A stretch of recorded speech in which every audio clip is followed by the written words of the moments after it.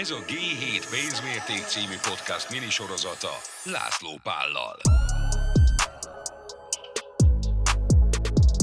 Sorozatunkban azt próbáljuk meg körbejárni, hogy a pénzhez való viszonyunkat mennyire befolyásolják a generációk szokásai. Az élethelyzetük, családi mintáik, motivációik, értékviláguk, jövőbe vetett bizalmuk, és a kétségeik is tükröződnek-e abban, ahogy a pénzzel bánnak. A podcast támogató partnere az Amundi alapkezelő.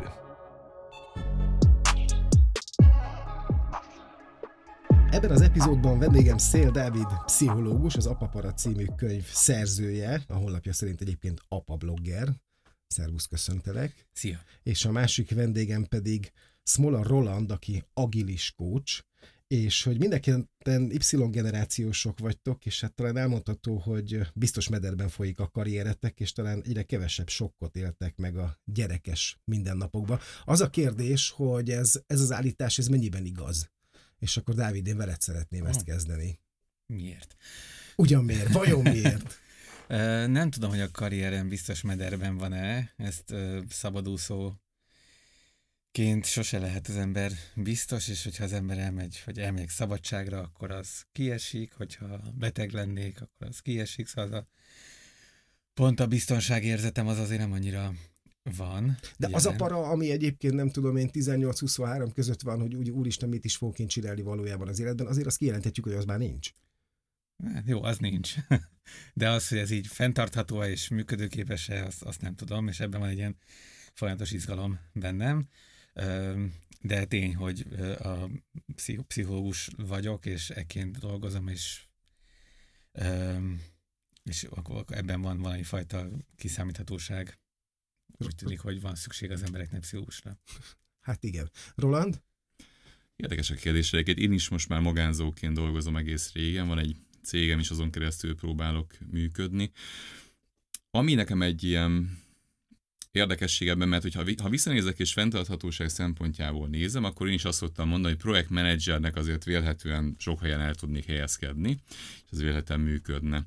Hogyha a fenntarthatóságot arra értjük, hogy abban, ahova eljutottam, amit csináltam, az mennyire fenntartható, az meg sokkal jobb kérdés lenne, de alapvetően pont változott az élethelyzete az embernek, gyerekekkel, kiszámíthatósággal, stabilitással, hogy nekem talán fontosabb az, hogy az biztos legyen, kevésbé az, hogy a munkahelyi karrier pályám csúcsán legyek éppen most.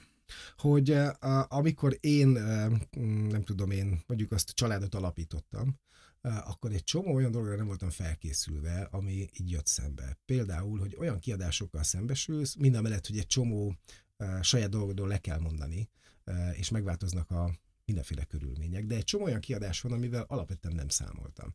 És hogy az én kérdésem, hogy szerintetek az Y-generációt mennyire viseli meg ez a váltás? Tehát amikor eljut odáig, hogy haló, kell majd költeni iskolára, kell majd, nem tudom én, félretenni, és a többi, és a többi, és a többi. Tehát valahogy a saját magam háttérbe kerül, vagy háttérbe szorul.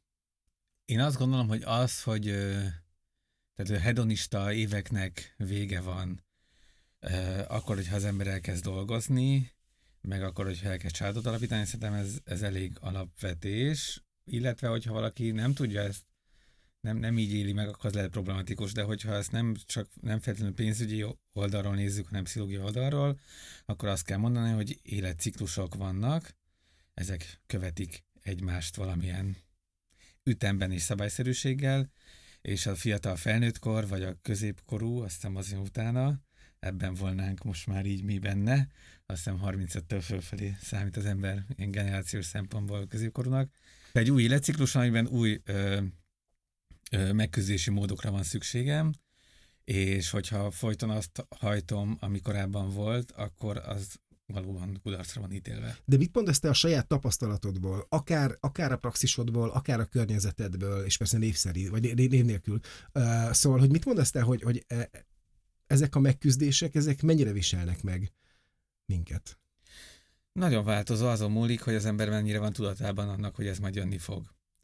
Ha derültékből érkezik, hogy te jó, így nem tudok aludni, nem lehet aludni, nem lehet sehova sem menni, mennyire drága az élet, akkor az meg tudja nagyon viselni az embert. Azért ezekre a dolgokra valamennyire fel lehet készülni. Szóval, hogy A legtöbb esetben egy gyerek az nem a derültékből érkezik, még ha nem is tervezték, akkor is van egy várandóság, hosszú hónapjai, azaz lehet tervezni, lehet olvasni, lehet beszélgetni, lehet kérdezni másokat, lehet tájékozódni, és csomó mindenre fel lehet készülni. Az, hogy nem tudom, hogy ebben a podcastben lehet ilyen beszélni, a közoktatás nem a legboldogabb dolog ebben az országban, azt azért lehet tudni. Erről majd nyitunk egy külön fület. Ja, jó. De hogy benne vagyok, de nyitunk majd erről egy külön fület, mert az oktatás kiadásai azt szerintem nagyon fontos része ennek az egésznek. És nem csak akkor vannak komoly kiadások, hogyha alternatív vagy alapítványi iskolába viszi az ember a gyerekét. Szóval csomó mindenre előre fel lehet készülni. Én inkább azt látom, hogy arra nem nagyon van időnk, meg kognitív, meg érzelmi energiánk, hogy felkészüljünk, hogy beszélgessünk ezekről a dolgokról a másik felnőttel, akivel együtt élünk, ha éppen van valaki, akivel együtt élünk. És hogy csomószor a félelmeinket, szorongásainkat nem merjük kimondani, akár saját magunk számára sem. Akkor lehetnek ezek a dolgok sokszerűek. Akkor, hogyha már benne vagyok, és akkor tudom kommunikálni, hanem azt elhitettem magammal, meg mindenki mással, hogy nem fenntartható lesz az, ami korábban volt, meg ami most van, és minden egybe belefér. De hogy kérdezted, hogy hogyha az a kérdés, hogy az én életemben mi van, vagy mi volt, amikor a gyerekeim még kisebbek voltak, az alvás az ügy. Az egy nehéz kérdés, az most is hiányzik, pedig a gyerekeim már nagyon rég jól alszanak, én nem alszom olyan jól, és akkor az másnap kiderül, hogyha nem aludtam olyan jól, mert elkezdek kókadni napközben is. De a legtöbb dologra tényleg azt gondolom, hogy felelős szülőként fel lehet készülni, és fel is kell készülni. Az a referenciacsoport, akit én mondjuk a barátaimnak, ilyen közeli ismerősöknek hívok, őnáluk azt látom, hogy nagyon elválik az, hogy valaki erre készült, tudatosan, tervezett, spórolt. Jellemző volt a mi generációnkban, magam is, rám is jellemző volt az, hogy az első belépési küszöb ez a vegyünk lakást, ne vegyünk lakást, és akkor az ember úgy próbál olyan nagyobb kiadásokat valahogy letudni, vagy legalábbis valamilyen kordában tenni már erre a korra, amikre arra számít, hogy az megalapozza azt, hogy ő egyébként családot tud akár tervezni. És látok olyan embereket magam körül is, akik sokkal lazábban kezelik ezt, és akkor inkább kitérek azokra a témákra, amik ennek ellenére úgy jöttek ki, hogy engem például megleptek. Nagyon szeretek utazni, sokat utazom egyébként munkán kívül is, most már kevesebbet a gyerekek mellett, de az egy bámulatos dolog volt, amikor az ember elkezd mondjuk fölkonfigurálni egy repülőjegyet bárhova, és még amikor egyedül utazott, akkor megörült azoknak a pár ezer vagy pár tízezer fontos ajánlatoknak, és tudta azt, hogy a hátizsákba tényleg sok minden belefér, de maximum beszalok egy boltba, és veszek még 2 alsóhegyet meg pólót. Addig gyerekekkel, ugye iskolaszezon van, lebetegszik, nem betegszik le, hát akkor már flexibilisen kell venni. Hú, azt a plusz 1 órát nem bírja ki a sorba, hát akkor de jó lenne, ha előre is mehetnénk a sorba. Hát azért, amikor ezek az ügyes légitársaságok szétszórnak minket a repülőgépen, akkor biztos csúnyos írások lesznek, úgyhogy nem lenne rossz azt is kitalálni. Hát bőröndöt is akar vinni a kisgyermek. És hát egy gyerek ez nagyobb bőröndöt viszel. Nagyobb nem bőröndöt, jó nem igen. tudjuk, mi kell hozzá, be kell rakni a plüssöt, ilyenkor valahogy mindig a legnagyobbat szeretik, amikor utazunk. És ha ezt így összeadod, akkor az egésznek úgy elromlik a hangulata. Tehát amikor a pár 10 forintos vagy pár ezer forintos repülőjegyből hirtelen lesz a több 100 000 forintos repülőjegy, hogy egyébként, hogyha a gyerek beteg, akkor le is tud mondani, akkor az ember úgy elgondolkozik, hogy ez biztos, hogy így volt régen is, és ugyanaz igaz a nyaralásra, ugyanaz igaz de erre milyen megküzdésed van neked például? Én alapvetően nagyokat szoktam ilyen konyelni. Én általában beledöntök ezekbe, tehát úgy azt szerint szoktam dönteni, hogy nem pénzügyi megfontolásból döntök egy ilyet el, hanem eldöntöm azt, hogy most a családnak szüksége van-e arra a bizonyos dologra. És ez bármilyen rövid távon kifutó vagy hosszú távú beruházásnál is igaz szokott lenni, tehát hogy szükségünk van-e egy plusz biciklire, szükségünk van-e arra 1 hét pihenésre, mit ad az most nekünk. És én ezt a döntést hozom meg, általában büdzsét állítok hozzá, hogy körülbelül mi az, amivel be szeretném ezt futni, ezt a témát, és utána próbálok abból valahogy kijönni. Szóval nekem ez például az utazás az egy ilyen meglepő kiadás volt, és nekem ezek a komforthoz tartozó kiadások voltak mind ilyen meglepőek, hogy alapvetően, hogy kicsit nagyobb bútor kell, másabb bútor kell, mindig egy picit olyan jobbat, olyan másabbat kell venni, korábban meg tudtam azt tenni, hogy mondjuk a legszuperebb motorbiciklim legyen, mert hogy mondjuk nekem az fontos volt, de cserébe akkor nem költöttem semmi másra annyira. És egy ilyen általánosabb költés jellemzi, amikor az embernek gyereke van, hogy mindenben azért egy olyan minőséget, amire úgy rámered ültetni a gyereket, amiben elmersz menni, amiben mondjuk elhiszed, hogy a nagymama haza tudja vinni. Tehát mindenről sok mindenre figyelni kell, és ez a sok apróság tudja azt adni, hogy úgy megterhelőnek tudja megélni az ember, hogy tényleg van egy jelentősebb költsége, hogyha az ember családban gondolkozik már. Ha jól értettem, akkor úgy kezdted, hogy neked már volt, ha nem is megtakarításod, de gondoltál rá, amikor nekiálltál a családalapításnak, és a többi, hogy és akkor itt most visszatérnék arra a témára, amit a Dávid ezelőbb felvetett, ami az oktatás, hogy én nekem az egy régi veszőparipám, és nagyon sokszor beszélgetek a barátaimmal erről, hogy szerintem minket senki nem készített fel arra, hogy az oktatásba milyen beruházás kell, hogyha legalább azt el akarom érni, hogy olyan színvonalú oktatást kapjon a gyerekem, mint amit én kaptam ezelőtt 30 évvel. Szóval, hogy szerintetek ez mennyire rogyasztja meg az Y-generációt? Nekem lett egy ilyen gondolatom, amióta az infláció, nem tudom, 3 számjegyű, hogy... Csak 2. Jó, de hogy bőven 20% fölötti, hogy a középosztálynak a luxus utazás az alapítványi iskola, és a luxus program pedig a pszichológushoz járás. Nyilván egyre kevesebb ember engedheti meg magának azt, hogy utazzon, vagy alapítványi iskolába vigye a gyerekét, vagy egyéb ilyen luxus dolgoknak. Tűnő, igen. Igen. Holott egyébként azok, akik alapítványi iskolába viszik a gyerekeiket, azok alapvetően nem azt akarják, tehát ők azt akarják, hogy normális oktatást, jó minőségű oktatást kapjanak a gyerekeik, ami egyébként elvileg állami funkció lenne. Tehát ebben az igazán bosszantó az, hogy tökéletes közoktatás mellett is vannak alapítványi iskolák, és ez teljes rendben van, mindenki vigye oda a gyerekét, ahova szeretné, ha tudja, de az átlag ember, meg az átlag alatti ember, az kapja meg a minőségi szolgáltatást egészségügyben is, meg közoktatásban is, meg minden egyébben, mert ez az a jóléti állam. Hát amiért fenntartod az államot, Pontosan. Tehát, hogy... Az a jóléti államnak az egyik ismérve, hogy egyenlőséget biztosít, az egyik ismérve. Hogy azok a családok, akik alapítványi iskolába járatják egy gyerekeket, és nem a felső középosztály vagy felső 10 000 tagjai, azok azt gondolom, hogy azt érzik, hogy azt a pénzt, amit kiköhögnek havonta arra, amire egyébként nem kéne kiköhögni, azt tudnák másra is költeni bőven. Félretenni, utazni motorbiciklit venni. Hát vagy lakást venni, tehát hogy ugye itt már nem arról beszélünk, hogy a felső 10 000 akarja csak a jobbnál is még jobbat, vagy a jónál is jobbat megfizetni a gyerekének,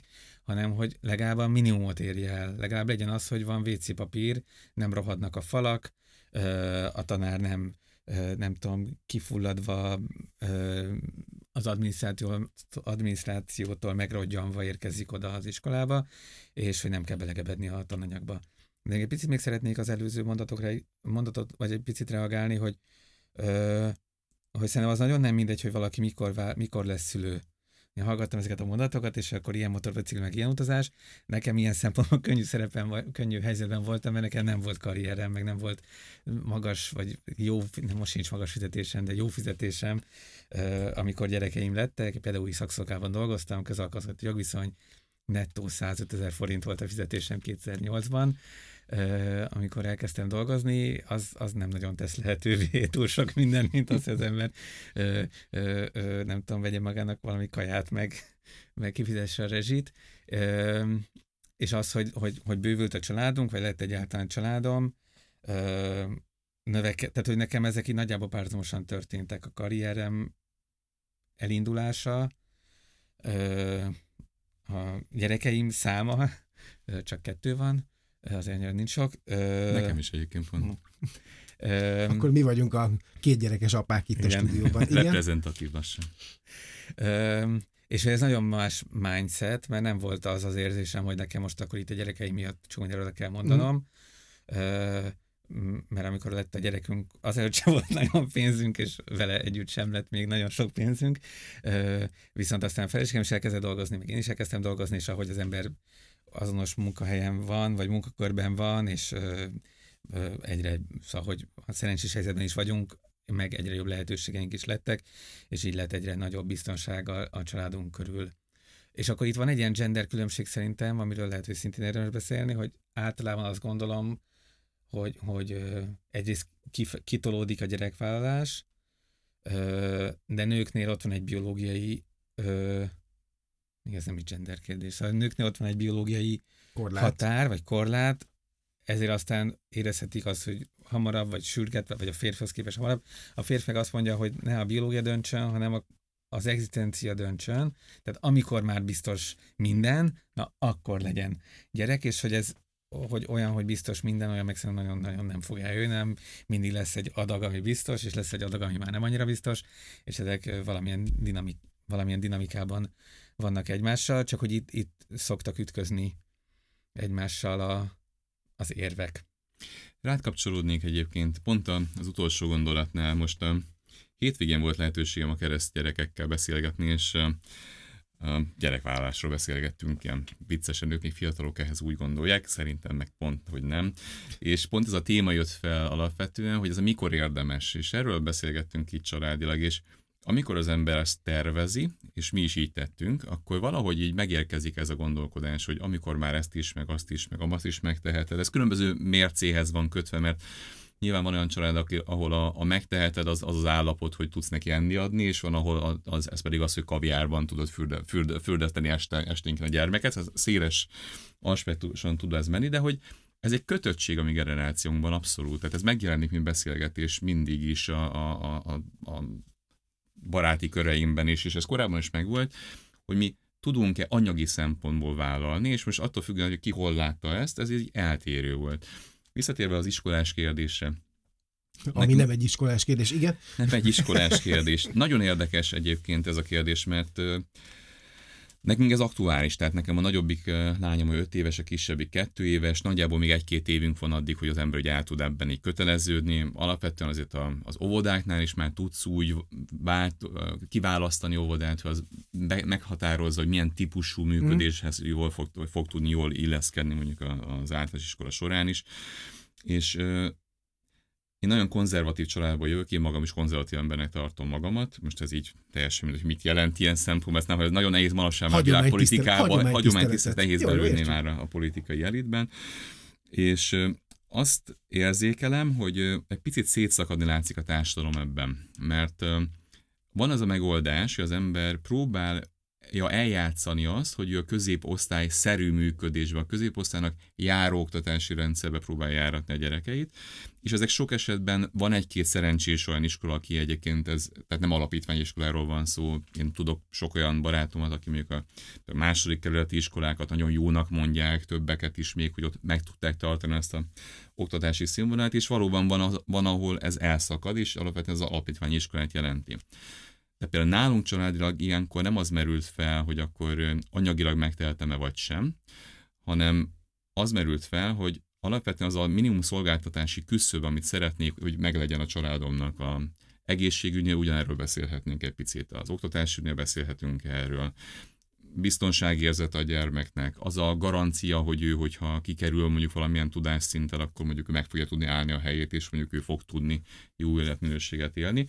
Hogy így összességében van egy kicsi ilyen eltérés, és nekem az volt a tapasztalatom, nekem az a véleményem ezzel kapcsolatban, hogy az ember most inkább arról dönt, hogy bekerül egy szűk közösségbe, ami az alapítványi iskola, magánegészségügy, tehát bekerülsz egy ilyen szűk közösségbe, vagy pedig próbálsz az állam által garantált, általad fizetett, de az állam által garantált működési módban meglenni, és abban, és kiegészíteni, ha egy szolgáltatásra gyorsítani egy CT-t, vagy vitaminokat szedni, vagy hasonlók. Igen, csak ilyenkor azt mondod, hogy ha nem elég a szolgáltatás, akkor én majd kiegészítem, hát nem vagyok fizikatanár, bocsánat. Tehát, hogy azért ennek vannak bizonyos korlátai, azt gondolom. Teljesen egyetértek fel, és bocsánat, még akkor veszed meg a fizikatanárt, tehát akkor igen, én értem, de hogy érted? Tehát, hogy persze. amikor úgy az a gyerekem az általános iskolában mondjuk, hogy Szabó Dezső jó író, akkor azért egy kicsit az ember a szívéhez kap. Én ezen átlépve, de nekem az volt a nehézség ebben, hogy hogy alapvetően az alapítványi iskolákhoz is kapcsolódik egy olyan típusú társadalmi megítélés, hogy akkor sokba kerül, ott is azért alapvetően eléggé szűkíti azt, hogy kik járnak oda, nehezebb az általános társadalomba beilleszkedni azzal, és nekem az a problémám, amelyik az oktatási rendszer körül most manapság, hogy ha anyagilag meg tudom engedni azt, hogy egyébként bármelyiket választom, akkor sem biztos azt szeretném választani, mert azt szeretném megadni a gyermekemnek, hogy mint ahogy én is felnőttem, úgy érezhessem, hogy egy átlagos ember vagyok a nagy egészben, aki tud tenni a saját kompetenciája mentén valamit a közösbe, és nem szeretném azt, hogy úgy érezze a gyermekem, hogy ő a kiválasztott elit, de azt szeretném, hogy ő úgy érezze, hogy neki az apukája nem adta azt meg, hogy egyébként ő lehetne. Ez egy nagyon vékony jég. Nagyon vékony jég manapság ez, igen. Amiről mi beszélünk itt 3, 2 gyerekes apaként, 3 férfi. 3 férfi egy budai stúdióban, az valóban az, amire azt szokták mondani, hogy az elitnek a nem tudom milyen, miközben szerintem egyikünk se gondolja magát oda, pláne a 108 000 forintos 2008-as 105 000 forintos 2008-as fizetéseddel, és én is hasonlóan tudok beszámolni, tehát hogy azért értjük mi ezt a dolgot, de hogy valóban akkor mi van azokkal, akiket egyrészt nem is készítettünk fel rá, és Y-generáció, és nem is Budán egy stúdióban beszélgetnek, hanem nem tudom én Nyíregyházán egy külső városrészben laknak. És egyébként ugyanúgy egyetemet végeztek, és ugyanúgy nem tudom én igyekeznek egy jó konvertálható tudást adni a gyereküknek. De szerintem nem is csak róluk kell beszélni, hanem a, nem tudom, nógrádi zsákfalúban élőkről, igen. Akik egyébként épp ugyanúgy tudnak az alapítványi iskolákról, meg épp ugyanúgy tudnak a, nem tudom, menő külföldi utakról, meg drága órákról, vagy nem tudom, kütyükről, mert az internet lehetővé tette azt, egyébként azt gondolom, hogy helyes módon, hogy mindenki lát mindent, csak éppenséggel ezzel a megélt távolság nő, mert ezek csomó ember számára, és Magyarországon milliók számára nem elérhető javak. És most nem a PS6-ról beszélek, mint elérhető javról, hanem mondjuk a hónap 20. napja utáni étkezésről beszélek, mint elérhető minimum jav, vagy jóság. Igen, a jav az nem egy szó. De azért kétszer is elmondtam. Szóval, hogy ezen, hogy is ez az óriási probléma, most eszembe jutott, hogy nyáron meghívott egy barátom minket Olaszországba az esküvőjére.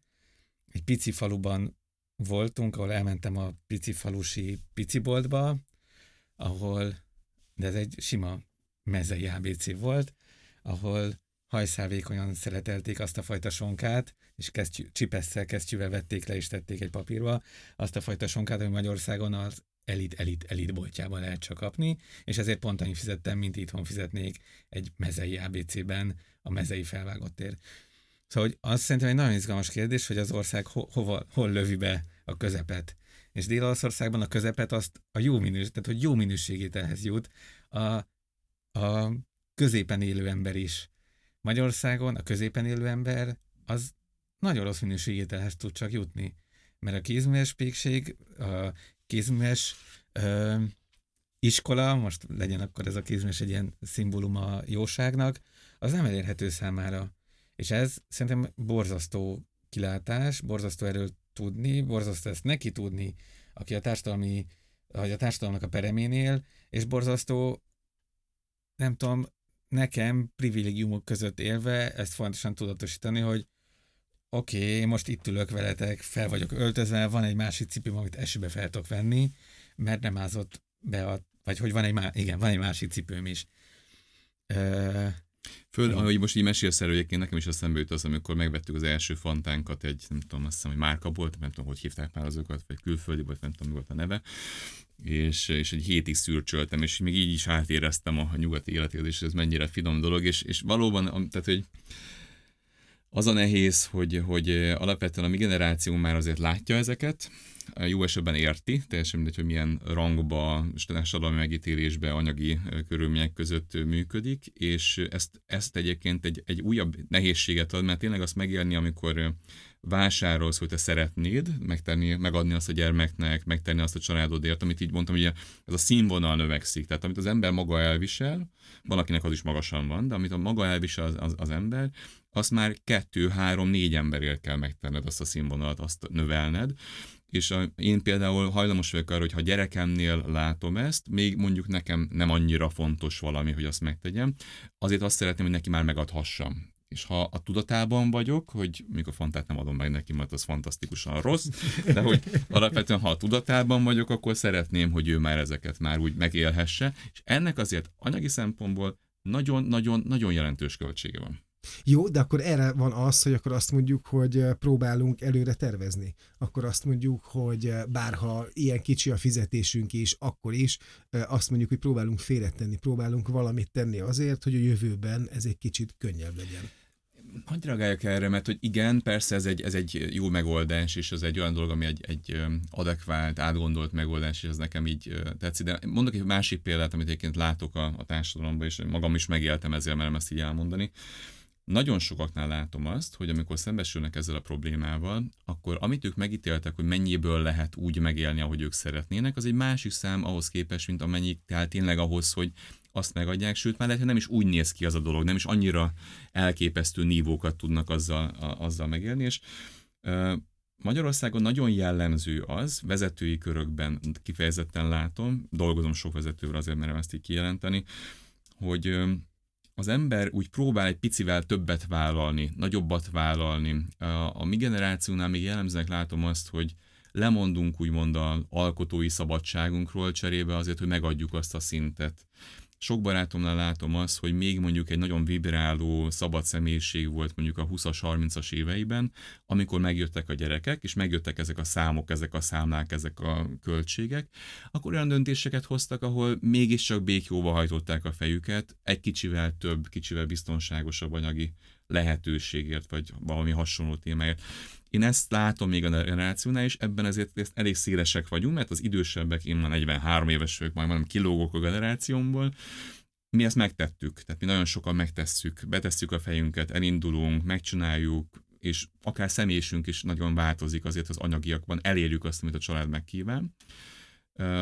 Akiket látok 35-40 év közelében, ott azért ez egy diverzebbnek látom ezt a dolgot, ahol valaki még sokkal szabadabban kezeli ezt a problémát, és azt mondja, hát ennyi van, ennyiből élünk, de a szabadság az neki mondjuk fontosabb, mint mondjuk a 10 órás munkaidő. Én azt mondom, 2 dolgot szeretném mondani, picit reflektál, amit mondtál, picit más, vagy korábbiakra reflektál. Az egyik az, hogy a gyerekek az iskolákban azért kevéssé úgy nőnek fel, hogy bármilyen pénzügyi tudatosságot kapnának, és ezért aztán nagyon illuzórikus elképzelési meg tudásuk van arról, hogy mi mennyibe kerül az élet fenntartása, és mindenre rávetül az, hogy a társadalom nagyon tabusítja a pénzt, nagyon nehéz erről normálisan beszélni, miközben pedig minden a pénzről szól, mindenhol TH meg százalékok, bejött ez a nem tudom, hogy mindenből a legújabb kütyűt kell venni, amikor a mobiltelefont vettem, és akkor egy használtat, amire még lehet garanciát kérni, akkor kérdeztem, hogy megír rá 6 hónapos garanciát kötni, vagy 1 éveset, akkor ezek ilyen különböző ráfizetésekkel lehet. Kérdés, hogy 1 éveset? Hát minek? Mondom, hogy hát hogyha 1 éven belül tönkre. Ja, hogy nem cseréld le fél éven belül? Szóval, hogy eleve tényleg úgy állunk hozzá, hogy nekem ez teljesen abszurd volt, és most nem azért, mert ilyen boomer vagyok, hanem nem, hát bölcsész vagy, de mindegy, hagyjuk ezt a dolgot, jó? Bocsánat, a telefonosan majdnem 4 éve használom, kiválóan működik. Tényleg mindig. Bölcsész vagy. Szóval... Oké. Szóval, hogy nagyon illuzórikus elvárásai, ilyen elképzelései vannak az embereknek a pénzzel kapcsolatban, és közben pedig minden a pénzről szól, és tabusítva is van. A másik dolog pedig mondani akarok, az egy ilyen generációs izgalom, vagy szomorúság, hogy az, nem tudom, a második világháború óta azért az van, hogy akik felnőttek, azoknak az élete egyre jobb, és azoknak, akik a második világháború után születtek, azoknak már jobb az élete, mint a szüleiknek, és akkor... És ez így nagyjából felmerő rendszerben ez így el van képzelve, igen? Igen, idáig. A mostani generációk, akik nálunk fiatalabbak, mondjuk most gimisek, vagy most kezdtek el egyetemre járni, azoknak rosszabb lesz az életük, mint amilyen nekünk volt, amit mi hoztunk létre. És szerintem ezt nagyon-nagyon nehéz egyéni szinten is, családi szinten is, társadalmi szinten is feldolgozni, elsősorban nekünk, akik ezt csináltuk nekik, és hogy van egy ilyen modell, most nem akarok ilyen pszichológiai nevekkel, meg jelenségekkel puffogni, de hogy tényleg van egy ilyen belső elvárás, hogy az életem legyen egyre jobb és jobb, és igazolva is látom, most nem magamról beszélek, hanem általában, hogy igazoltnak is látjuk, hogy valóban, hogyha sokat tanulunk, sokat dolgozunk, befektetünk magunkba, egyre jobb és jobb lesz. Igen. Például a gasztronómiába fektetni fantasztikus ötlet volt egészen 2020 februárjáig, vagy márciusáig. Jó ötlet volt nyitni egy kávézót? Szuper. Ott kaptam rá hitelt? Igen, kaptam. Berendeztem, és tök jó ötleteim voltak, nem csak kávézó volt, hanem este csak be kellett csuknom egy évre. És akkor be kellett csuknom egy évre. Ezek nem olyan dolgok, amikre fel lehet készülni. Ezzel a közoktatás sem tud lépést tartani, egyénileg sem tudunk lépést tartani vele, és akkor itt kell üzenni a gyerekeinknek valami nagyon tartós és jó szülői mondatot, hogy mit? Nem tudom mit. Az, hogy legyél rugalmas. Hát, hogy a világ változik, és jobban változik, és nem mindig előre változik, és hogy nem tudsz olyan lapot húzni, ami kockázatmentes. Csak hogyha 70 éven keresztül az volt a társadalmi valóságunk, hogy jobb irányba fognak a dolgok változni. Zákson, egyszer minden véget ér, a jó dolgok hamarabb. Igen, Tehát, igen, hogy de ezt nagyon nehéz megélni, nagyon nehéz ezt tudatosítani, és nagyon nehéz ezzel a fajta tudással, ami nem tudom, hogy micsoda, felvértezni a gyerekeinket. Jó, akkor erre én azt mondom nektek, hogy jó, és akkor maradjunk még a spórolás befektetésnél is egy kicsit, de azt mondom, hogy jó, akkor erre szerintem egy jó válasz, hogyha azt mondom, hogy zöld befektetést választok magamnak, hogy figyelek arra, hogy ez mi is tulajdonképpen, tehát hogy összekapcsolni a befektetés és a fenntarthatóság fogalmát. Az a megérésem az elmúlt években, és most volt lehetőségem egy-két apróbb befektetést megtenni, nézni, ahogy mások ügyesen tudnak lépni, ki miben gondolkozik, és abban az iskolában, ahol én tanultam, amit az én szüleimtől láttam, gyakorlatilag a hosszú távúság, a megbízhatóság, az, hogy megalapozottan teszek valamit, ezek voltak az értékek. Tehát azt gondolta az ember, hogyha ezekre tud támaszkodni, akkor ez sokkal nagyobb értéket tud nyújtani, és ezen kívül persze volt egy-két csodálatos ötlet, hogyha egy nyilvánvaló innováció irányába mozgatsz befektetés, vagy abba az irányba mozdulsz el, akkor ez fantasztikus. Megérkezett az, hogy egy nagyobb társadalmi körnek próbálsz adni valamit, akkor általában az is egy jó irány szokott lenni pénzügyileg. De ezek hogy mondjam, döntési mechanizmusok megborulni az elmúlt években. Mert van olyan nagy társadalmi vagy széles, nem tudom, ipart támogató, apró beruházás, innováció, ami emberek érdekeim mentén sikeres lesz, vagy soha nem kerül a piacra, teljesen, hogy mennyire volt az jó vagy rossz. Vannak olyan iparágak, befektetési iparágak, hogy nem tudom, hogy ingatlan, ami olyan mértékben tud fölle most már rohangálni, illetve annyira változik az, hogy egy adott ország hogyan működteti mondjuk az ingatlan piacát, hogy nagyjából kiszámíthatatlan. Tehát alapvetően azt tudod garantálni, hogy nem a fiókon kívül jobb helyen tartod a pénzedet a legtöbb országban. Voltak ilyen klasszikusan felfutó részvények, kis cégek, stb. Nem egyszerű már befektetés nekem, amit én megpróbálok most érteni és átadni, hogyha erről beszélek bárhol is, vagy bárkivel is, az az, hogy mindig az adott pillanatban nézd meg azt, hogy most mit tudsz tenni, adott pillanatban hogyan működik az, adott pillanatban kell tudni szinte szakértővé gyúrnod magadat az adott szituációban, akkor hozni egy döntést, és a klasszikus mondás, minél sok jó döntésed van, akkor olyan nagy baj nem fog történni. Ha azért úgy gyakrabban van a rossz döntésedben, nagyobbakat rontod el, a kisebbeket meg jól, akkor nem biztos, hogy ez a te iparágod, és akkor érdemes mondjuk nem ezzel játszani a pénzedet, ha már összegyűjtötted valahogy. Én meg azt is látom még, nyilván megint nem mindenkire érvényes állítás ez, de hogy ma már az nem úgy vannak akkor nem tudom, lehet ez a generációs kérdés, Y-generációtól fölfelé, hogy van egy hivatásom, és akkor én ahhoz értek, és máshoz meg nem, hanem tök sok embert látok, aki egyszerűen kikupálta magát, kiképezte magát, és nem tudom, akár bölcsészek is, utána mentek, megtanulták, hogy mit jelent a befektetés, mit jelent az, hogy részvény. Nagyon nehéz egyébként, hogy ebben egyébként van valamennyi társadalmi nyomás egyébként a mi generációnkon. Tehát azt látom, hogy most tényleg a volumeneket azokat lehet beszélgetni, hogy most azt nem tudom, a pár 100.000 forintról beszélsz, vagy a 10-20-100 milliókról beszélgetsz, de alapvetően van egy olyan felnőtt férfiként azt látom, hogy erről beszélgetünk. Ez egy téma. Tehát még mondjuk 10 éve nem emlékeztem arra, hogy erről annyit beszéltünk volna, és azok ilyen érdekesebb körök voltak, általában pénzpiac körül mozgó emberek, vagy nagyon érdeklődtek a gazdaság iránt, vagy megvolt a lehetőség, hogy ebben mozogjanak. Most azért ez egy teljesen rendszeres téma például az én baráti köreimben, és ez ténylegesen elválasztva az, hogy a miskolci külvárosi részről beszélgetünk, ahonnan a panelból jöttünk mindannyian, vagy pedig a Budának az elit beszélgetéseiben. Ez egy olyan, mintha mi generációnál most megérkeztünk volna abba, hogy nekünk így az a felhalmozás, befektetés, valahogy hosszú távon garantálni azt az életszínvonalat, amit már az ember elért, hogy ez ott van, és egyébként baromi nehéz szerintem. Ti például gondolkodtok-e abban, hogy a gyerekeiteknek legyen-e valamiféle megtakarítása, illetve a gyerekeknek dedikálva legyen valamiféle megtakarítás, és itt nem biztos, hogy csak a lehetőségekről kérdezek, hanem az elvről, hogy akarjuk-e ezt? Igen. A gyerekeim pénzügyében sokkal tudatosabb vagyok, vagy pénzügyeim, mint a sajátomiban. Szóval nekik van ilyen, havonta megy a pénzemből nekik valamennyi, meg a feleségem pénzében valamennyi, erre vannak ilyen mindenféle konstrukciók, amikben az állam is besegít, akár ha ezt akarjuk. Illetve amit én még nagyon fontosan tartok a saját gyerekeim esetében, az az, hogy minél hamarabb legyen zseppénzük, még akkor is, hogyha nem használják, csak egyáltalán az a tudat, hogy van valami, amiből arra költhetnek, amire ők szeretnének. És abban nekem ne legyen beleszólásom. Pici összegekről beszélek, tehát mondjuk szívesen vagyok ezek a transzparens. A lányom 8 múlt, neki heti 200 forint. A fiamnak, aki meg 12, neki meg heti 350 forint.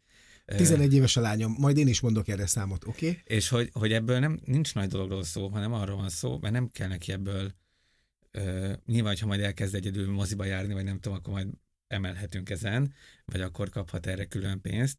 Ez arra jó, hogyha mondjuk ajándékot akar venni valakinek, akkor mondjuk ebből vegye, és ne az én pénzemből. Ez is az enyém, vagy ez is a miénk. Értem. De hogy legyen valamifajta elgondolása legyen, hogy a dolgok összeadódnak, hogy ez mondjuk oké, hogy heti 200 forint az nem sok, de mondjuk az, ha 52 megszorzom, akkor egy év alatt azért már ebből valami lesz. Hogy nem lesz minden azonnal. Hogy mondjuk az, hogy majd kinéz. Jó, így már értem, oké. Okay. Így, erről szólt, tehát nem gondolom, hogy ebből kell mozijegyet venni neki minden héten, mert az nem a valóság. De hogy az a fajta elgondolás van emögött, nem biztos, hogy már egyből megvolt, csak így később sikerült ráhúzni, igen. Közben alakult, hogyha mondjuk az van, hogy szeretném egy nagyobb dolgot venni, akkor azt is látja, hogy ez egy folyamat. Ez egy folyamat, gyűjteni kell. Nekem is, ha kinézek valamit, akkor nem biztos, hogy egyből meg tudom venni, hanem lehet, hogy várni kell, mert abban más kiadások vannak, vagy egyáltalán nem fér bele, mert nem olyan volt az a hónap. Szóval, hogy valahogy ez szerintem egy tök fontos dolog. Nyilván ez bármikor emelhető, vagy akár csökkenthető. Ez független a megtakarítástól, amit szülőként fontosnak tartok, hogy valami induló tőké legyen majd, hogyha elköltözik, vagy önálló egzisztenciája lesz. És azt gondolom, hogy ez az összeg van akkora, vagy van olyan pici, hogy ez nagyon sok mindenkinek a rendelkezésére állhat. Heti 200 forint, az tényleg nem egy nagy ügy. De ezzel lehet valamilyen fajta mini tudatosságot építeni a gyerekekben, és szerintem ez iszonyú fontos. Hallgattalak, és ilyen szempontból gyakorló szülő vagyok, de még ebben a folyamatban nem vagyok annyira gyakorló szülő, mivel még csak 5 éves a nagyobbik lányom. Tehát, de mivel azt gondolom, hogy itt a gondolatokat is próbáljuk átadni, azért egy pár gondolatot elmondok. Én is nagyon azt érzem, amiket elmondtál, rákapcsolódnék, hogy hasonlókban gondolkozom. Nekem 2 ilyen aspektus jelent még meg. Az egyik az, amikor a pénz befolyik, hogy azzal találkozzon a gyerek valamennyire, hogyha mondjuk egy lakás ki van adva, vagy egy fizetés történik, és hogy ezt így mi elmeséljük, most is már beszélgetünk erről nekik, hogy ez így hogyan működik. Tehát, hogy az, amikor apa nincs otthon, akkor munkába megy, amikor apa kicsit morgolódva, de még megcsinálja azt a dolgot, amikor apa 11 óra, akkor még fölnyitja a laptopot. Az azért van, mert hogy ennek ez a kapcsolása. Tehát, hogy legyen érzékelése ezzel minél közvetlenebbül, a másik pedig egy olyan gyakorlat, amit most így elkezdtünk velük csinálni, nem tudjuk, hogy ez mennyire lesz sikeres, de én azt remélem, hogy talán igen, hogy a meglévő játékok eladása, az abból befolyó pénzzel való gazdálkodás, az abból legyen az új játék, nagyon határokat szabunk abban, hogy egy ünnepre, hogy nem szeretnénk mindenkitől mindent kapni, tehát hogy mondjuk így egy szülői körtől egy darab játék, bőven elegendő, teljesen mindegy milyen értékű. Tehát, hogy nagyon sok ilyen típusú dolgot próbálom bevezetni. És akkor még rákapcsolva az eredeti kérdésedre, hogy hogyan gondolkozunk abba, hogy mit adjunk meg, mibe tervezzünk előre. Nekem egy olyan emlékem maradt meg az életemből, 4-en vagyunk fiúk testvérek, egy olyan emlékem maradt meg az életemből, hogy amennyiben az ember szabadon lép ki a felnőtt korba, és nincs az a kötöttsége, hogy neki nagyon gyorsan meg kell termelni azt a bizonyos pénzt, akkor sokáig el tudja odázni azt az állapotot, ami megérkezik egyébként valahol 35 környékén, vagy nekem akkor megérkezett, amikor gyerekei lesznek az embernek, hogy na jó, de hát akkor most már azért úgy tök jó pofa, hogy akkor nem tudom, motort veszünk, de nem veszünk motort, mert hogy a gyereknek bicikli kell. És hogy ezt a szabadságot szeretném minél tovább föntartani a gyermekemnek, és ezt nem tudom megítélni, hogy ez azzal fogom tudni föntartani, mert mondjuk nagyon affinis anyagilag, hogy nem tudom, én elköltözik egy albéletre 70 évesen, ő pedig elköltözik a lakásra, és akkor lesz meg ez a szabadsága. Vagy akkor, hogyha megfelelő oktatásra rakok mögé, és megfelelő segítséget teszek mögé, és ez nem pénzügyi kérdés, de én ezt szeretném elérni, és nekem ez ér meg nagyon sokat. Tehát alapvetően ez így anyagilag bármit megtennék azért, hogy úgy lépjenek ki a pályájukra, amikor majd elérnek oda 16-18-20 évesen, amikor elkezdenek magukra találni, hogy ők szabadon gazdálkodnak az idejükkel, a döntéseikkel, és azzal, hogy mit csinálnak, és annyit keresnek, amennyivel szükséges. Nem egy cél lesz a pénz, nem egy cél lesz egy ingatlan, egy anyagi biztonság, hanem egy eszköz. Nekem ez lenne egy hatalmas nagy érték, és én ezért szívesen teszek sok mindent.